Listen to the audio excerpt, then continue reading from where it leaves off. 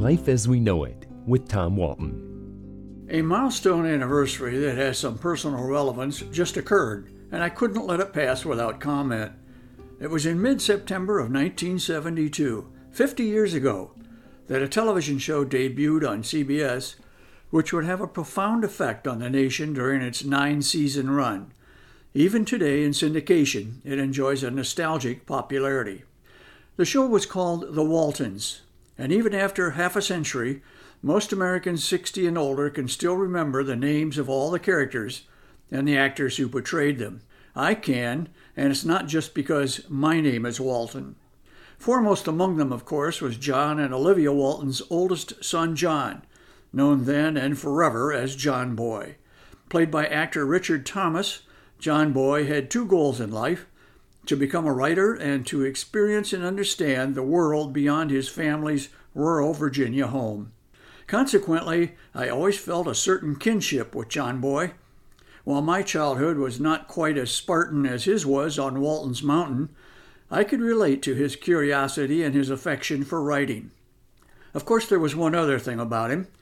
At the conclusion of each episode of The Waltons, he and his siblings would wish each other a night of restful sleep.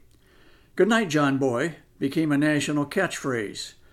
To this day, when I'm meeting people for the first time, they often ask, "Hey, how's everything up on the mountain?"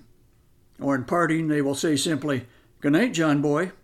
The John Boy character was based on the life of its creator, the late Earl Hamner Jr. The Waltons ran on CBS for 221 episodes. It was not a sitcom. It was a drama that did not shy away from controversy. Usually the storyline involved an outsider, someone the local folks might not have encountered before. One show featured a Jewish family fleeing Nazi persecution. Another, a black boxer. Another, a movie actress who was a heavy drinker. There were lessons to be learned by the good people of Walton's Mountain, and by extension, the millions watching at home. As a result, the show was a delicate mixture of sometimes over-the-top sweetness and heavy messages about tolerance and understanding of human differences. Usually in the middle of it all was the issue of faith. Olivia Walton was a devout Baptist, but her husband John was not much of a churchgoer. Still, there was an episode in which John Sr. showed up at church one Sunday to defend a pastor who had become intoxicated. John Sr. quoted the Bible, "Let him who is without sin cast the first stone." Though the show aired in the 1970s, its time frame was 1932 to the end of World War II, and was very much a reflection of the Depression era and war years. Through the often difficult issues the show explored came a sense of inherent goodness. There are some actors that are so identified with their iconic roles that we cannot see them portraying somebody else. Alan Alda as Hawkeye Pierce on MASH, for example. Richard Thomas is in that category. He's 71 now and playing Atticus Finch in a touring production of To Kill a Mockingbird. But to me, and probably to you, he will always be John Boy.